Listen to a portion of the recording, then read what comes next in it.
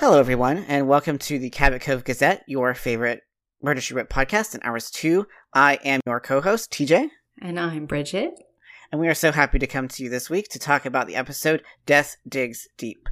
So, in typical fashion, Bridget, why don't you give us the summary since I did the intro for us this week? So this week, Jessica journeys to New Mexico to be part of an archaeological dig as research for a book she's writing. And while she's there with everybody's favorite doctor, Seth Hazlitt, someone is murdered, and it may or may not have to do with some artifacts that they're being dug up. That's probably enough to get us started. That is enough to get us started. So, what do we make of this episode? Because it has to be said from the outset that it has some, well, as we in academia say, problematic representational issues, shall we say. You know, I think, so obviously it's set in New Mexico. We have an indigenous character, Raymond Two Crows. There's tension over the fact that this largely white archaeological expedition is digging for artifacts. And Raymond Two Crows says, you know, this belongs to my people. And the white guy who's leading the expedition is like, no, I bought the land, therefore anything on it is mine, right? So there's, you know, I think the episode is walking that tension about stolen land, about indigeneity. But what strikes me, Tej, is that the episode never really knows where to land. And so we should explain to people, you know, this is pretty common of network television. Network television always strived for the LOP, least objectionable programming, right? So that you could gather lots of audiences to watch because there were very few viewing options. You needed the biggest possible audience, which is really different than TV today, where we have millions of viewing options. And so people can target a very niche audience. And I think the episode's, you know, unwillingness to take a political stance really has to do with that sense of being, you know, the least objectionable possible. But for a contemporary viewer watching, it just sort of leaves you with this murky feeling at the end. At least that's how I felt. I mean, it's not certainly the most egregious example of network representation of indigenous people that I've ever seen. Certainly not in anything in comparison to, say, the 60s or 70s, which were notoriously difficult and bad, just straight up bad for that sort of thing. But it also, as you say, there's a certain, I don't want to say ambiguity, but there is a vagueness to it. Like, it doesn't seem to want to, like, hit the point as tough as it can, and so it sort of deflects into various side plots that are very meandering and not particularly like useful in terms of that central message about the appropriation of indigenous lands by white people. Yeah, I'm thinking about a couple of weeks ago when we watched Jessica Behind Bars, and we said, you know, it's pretty hard to watch that episode and not think that there's a really incisive commentary about the conditions in women's prisons and about why some people should not be in jail for things because they were essentially victims defending themselves, right? I mean, I think that episode left us with a pretty clear message in that case. And that's not really the case here. So we do have this indigenous character, Raymond Two Crows. He is actually performing in ceremonial dress with ceremonial music and dance and song every night as a way of trying to convince the archaeologists that the land is cursed. And to scare them away. And he ultimately ends up murdered while they're all watching him dance one night. And I mean, I think in a more cleverly put together episode, that could have been a way of like critiquing white people's gullibility and that sort of that trope of cursed native land, which obviously shows up a lot in popular culture. But as it is, because there's not really a lot of depth to that character, much as I love Randolph Mantooth, who plays that character, I was just sort of like, and he's not given a lot of chance to shine as an individual, and we don't really care about him in the way that we do other similar kind of characters in other episodes. Yeah, I mean, sometimes our victims are horrible people, and we're like, yep, of course you got murdered. And sometimes they're people we desperately don't want to see murdered, which will be what happens next week. But we didn't actually know him. Yeah. And then he's kind of dead. And as it turns out, he's not actually even native. They find out his real name is Raymond DeMarco. He's Italian-American. He was cosplaying essentially as indigenous. And they catch him in a bunch of lies where it's clear he doesn't know anything about Anasazi culture. And he was just involved in this whole scheme to plant stolen artifacts to make them think that the dig was finding things so that the land the dig is happening on would become more valuable. Right, which I have a lot of questions about this. Okay, fire away with those questions. Because it's like, I get that the whole part of the scheme, which has been orchestrated by the wife of the guy who's leading the dig, is that they only hire, like, amateur archaeology students from the university. Yeah, they had undergrads. But even so, one would assume that it's somewhere along the line, someone would be like, wow, these look really new. And clean. Maybe we should, and clean, and familiar to somebody. And curiously, that one museum is reporting stolen objects. Yeah, I was just like, I normally am willing to give a lot of, like, leeway to these kind of things, but I'm just like, as someone who, who is not interested in archaeology per se, but I'm not, ignorant of the conventions of archaeology, I'm like, surely some alarm bell would have gone off at some point about this. And so when that was the reveal, I was just like, okay, I'll grant this for the moment, but I was like, this seems to me a rather infeasible way of doing things. Agreed. And, I actually had to watch the ending where Jessica does the whole, here's what happened. That's a reference to Monk. But I had to watch it a couple of times because I'm like, I'm not entirely sure this all adds up. So basically what happened was the rich guy who's funding the expedition. His wife hates him. And the rich guy doesn't even actually own the land. He's just digging on the land, but he's trying to buy the land. Right. And his wife, behind his back, secretly went and bought the land.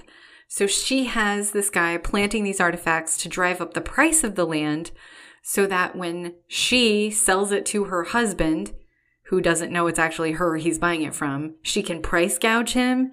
And then I think the idea is that she'll take all that money and run away and leave her marriage. Did I get that right? That's what I was getting away from it, yes. It is not explained very well in the course of the episode. Right. It's one of those cases where, like, there's a lot of twists and turns, but they don't all quite add up. But such is the weight of the episode and sort of the narrative propulsion of a general Murder, She Wrote episode that we've talked about this before. Like, it just sort of sweeps you along and you're like, okay, that makes sense. And then we're done. Because how they actually killed the guy makes a lot of sense. It's very clever. Right. It's twisty and turny, but it makes sense. But and that, like, I'm thinking of We're Off to Kill the Wizard, which you hate. I was going to bring it up, but then I thought you would give me a hard time, so I didn't. In that one, how they killed the guy doesn't make any sense, but why they killed him is, like, totally logical. And here it's like, how they killed the guy, very easy to understand. Right. But why this all happened is, like, not clear. But what they actually did was have, they actually had someone pretend to be Raymond Two Crows dancing. And then they threw Raymond's body off the cliff because Raymond had actually been drowned and killed earlier. Right. In a confrontation with the rich guy's wife. Right. Who was pretending to shoot him, which is what scared him to fall back over the cliff. Yes.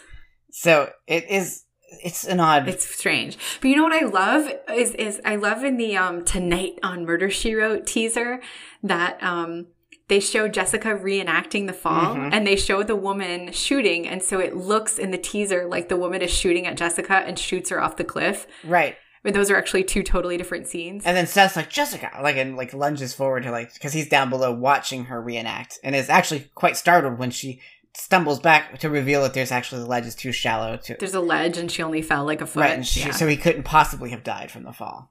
It is really cute when they reenact it, though, with their little radios. And he's screaming like he's so worried about her.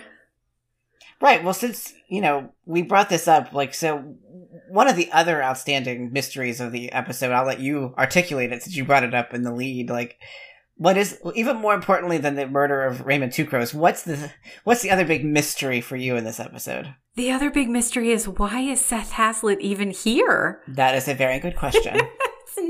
He greets Jessica when she arrives at camp. And they talk about how she's here to do research for her book. And it was Seth's idea that she'd come here to do research for her book. But it is never explained why Seth is here. And Teach, we're both Agatha Christie fans. I am immediately from the beginning of this episode getting, like, Poirot vibes. Yeah, I was like, this is like Appointment with Death or Murder in Mesopotamia. I was like, that's like multiple Poirot episodes, right? And we're all holed up in these tents, and Hastings isn't. It just feels like Seth is Captain Hastings, right? And he's invested money in some scheme, and he's like convinced Poirot to come check it out, and or it's it's like although one would expect in the 1910s and 20s for like well-heeled British folk to sort of run into each other in Marrakesh or or in Baghdad or something like that seems more believable, frankly, than meeting Seth Hazlitt, small town doctor from Cabot Cove, Maine, to end up in an archaeological dig in New Mexico. Like that. Well, if that's not exotic enough for you, he does tell Jessica they can go to Tanzania next. Right.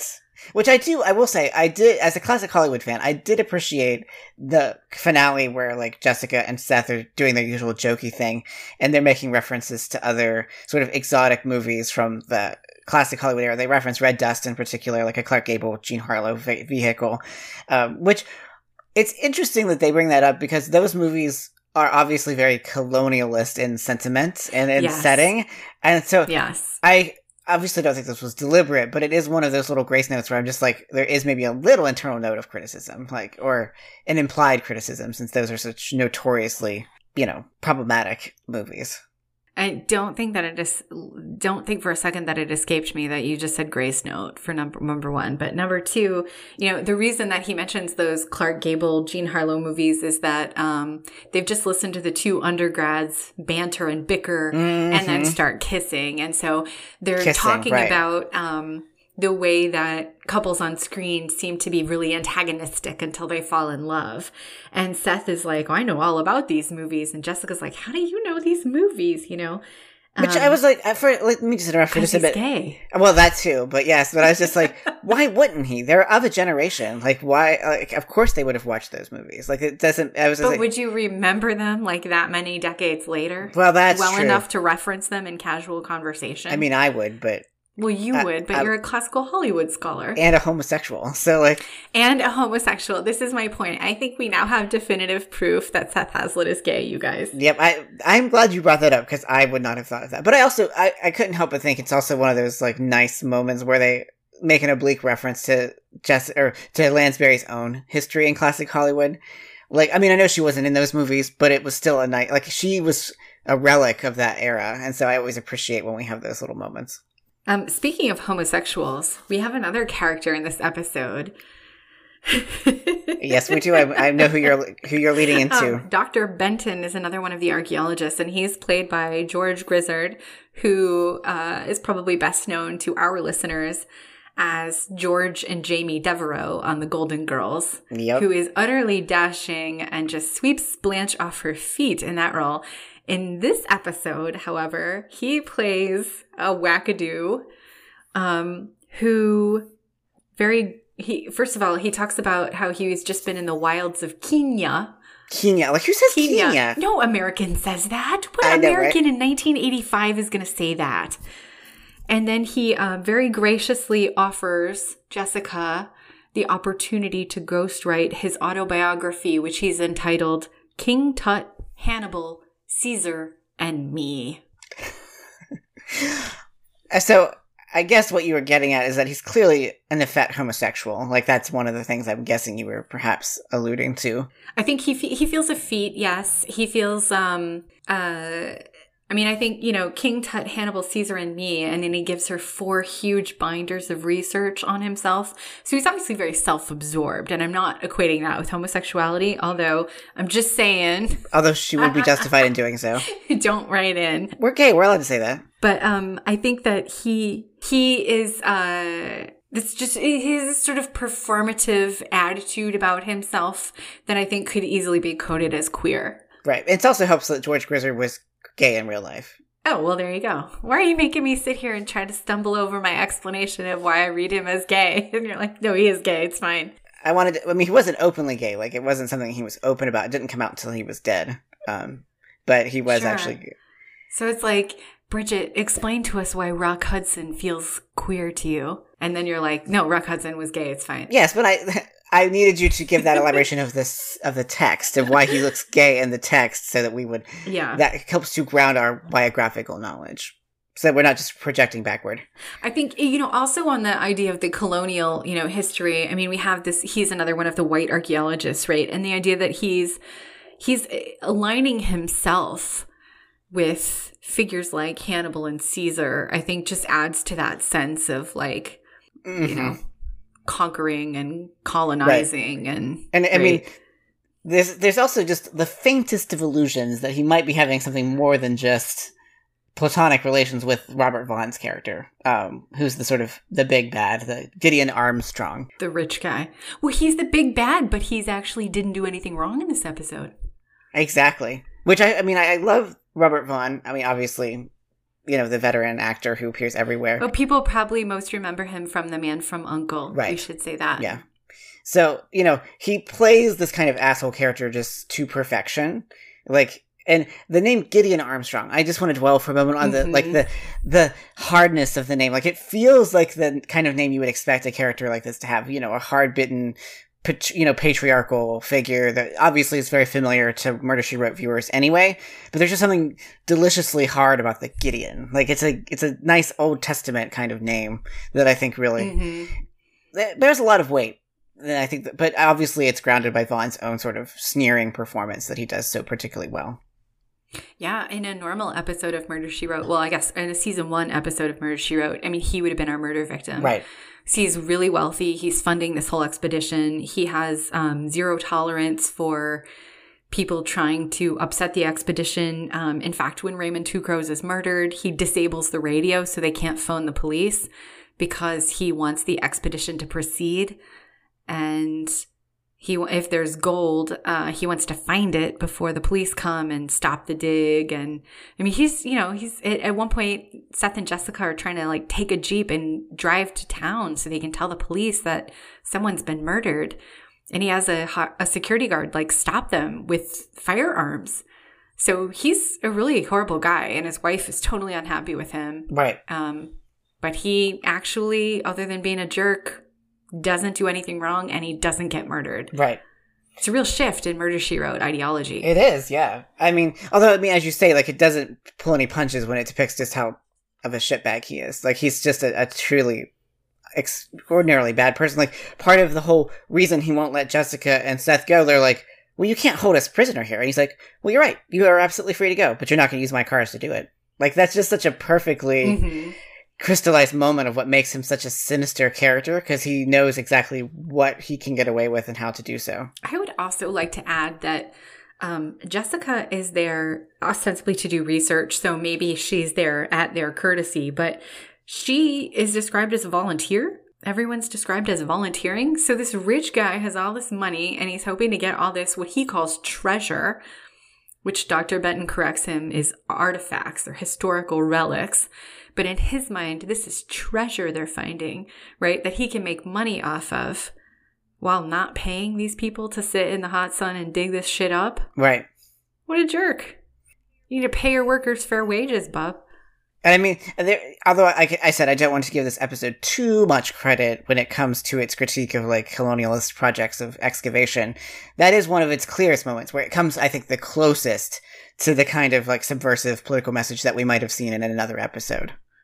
Yeah. Like, because it's arguing, I mean, given, as we've already talked about, the way that Murder, She Wrote makes such a point of critiquing sort of patriarchal figures and all the corruption, particularly rich ones, it seems to be implying that, all too often, supposedly, like, expeditions that are scholarly in nature are, in fact, usually all about money, whether it's for wealthy people like this, or whether it's, universities, institutions that already, want to use this as an opportunity to feather their own nests. Yeah, no one seems interested in digging up these artifacts to tell the history of the people who used to live here. Right, and because we don't have any actual indigenous characters, like, that's what robs the episode, though, of the kind of political punch that it might have had otherwise. Like, if they had leaned in a little bit more on that, I think it would have been a little more effective if that was one of the purposes of the episode. Yeah, so we do have a couple of moments where Raymond Two Crows does the stolen land argument, sort of rehearses that, which we've all heard.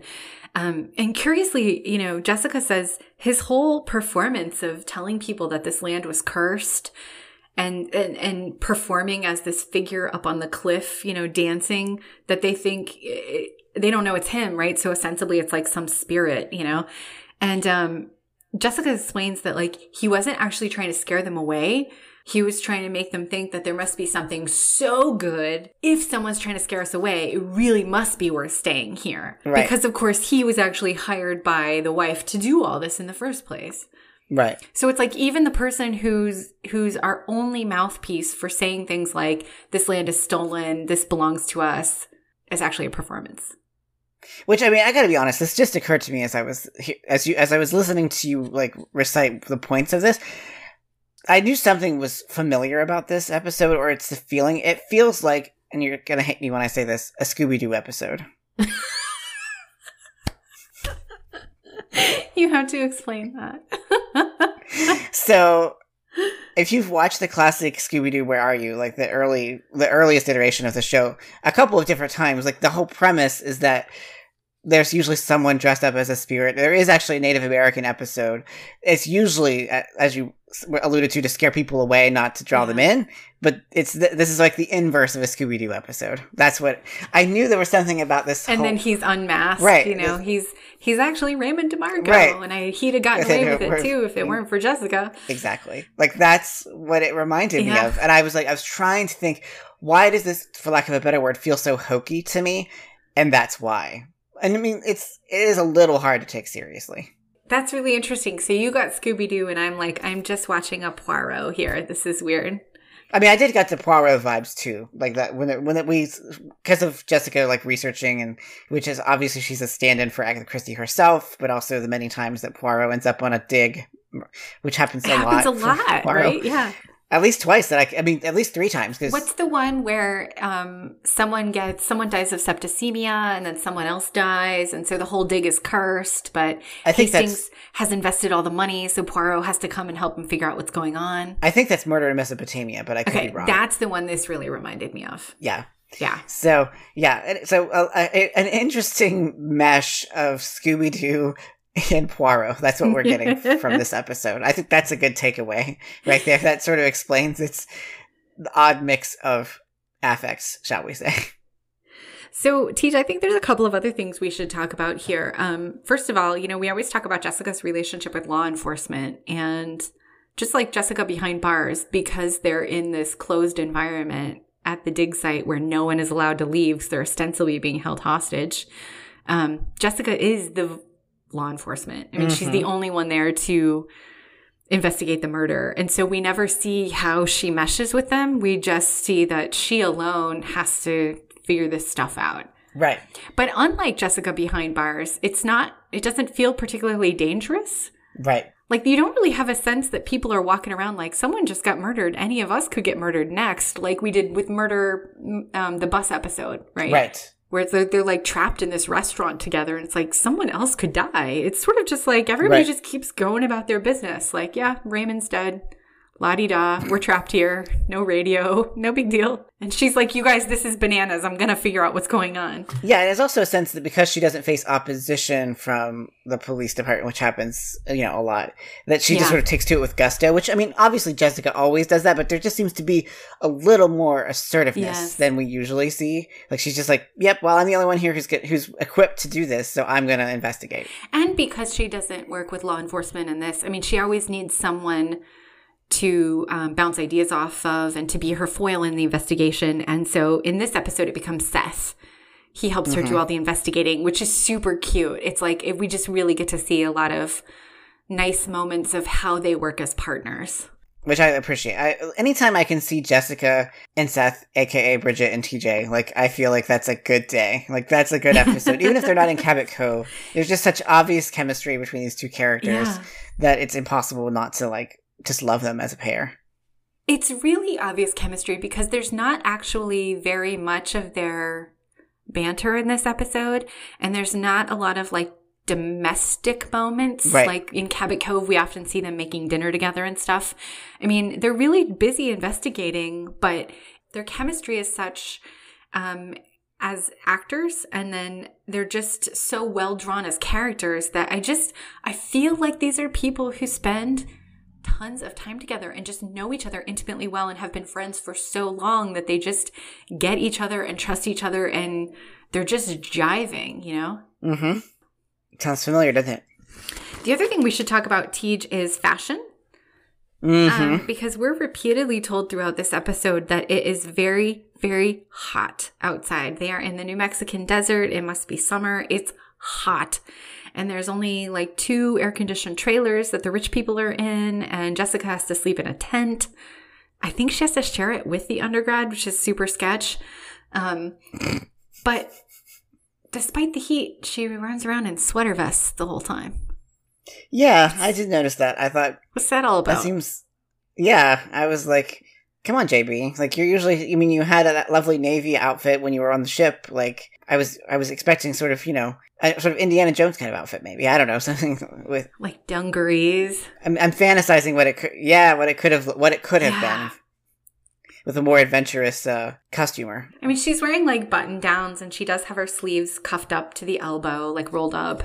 But the sweater vest struck me as really curious because we're supposed to believe it's, like, just insanely hot outside and people are dropping like flies in this heat. I mean, it's also, like, I also similarly wonder why Rose Island always wears sweaters in Miami, but that's a subject for a different podcast. That makes sense to me because they're old and, you know, their house is air-conditioned. I mean, Jessica's old. She's the same age as...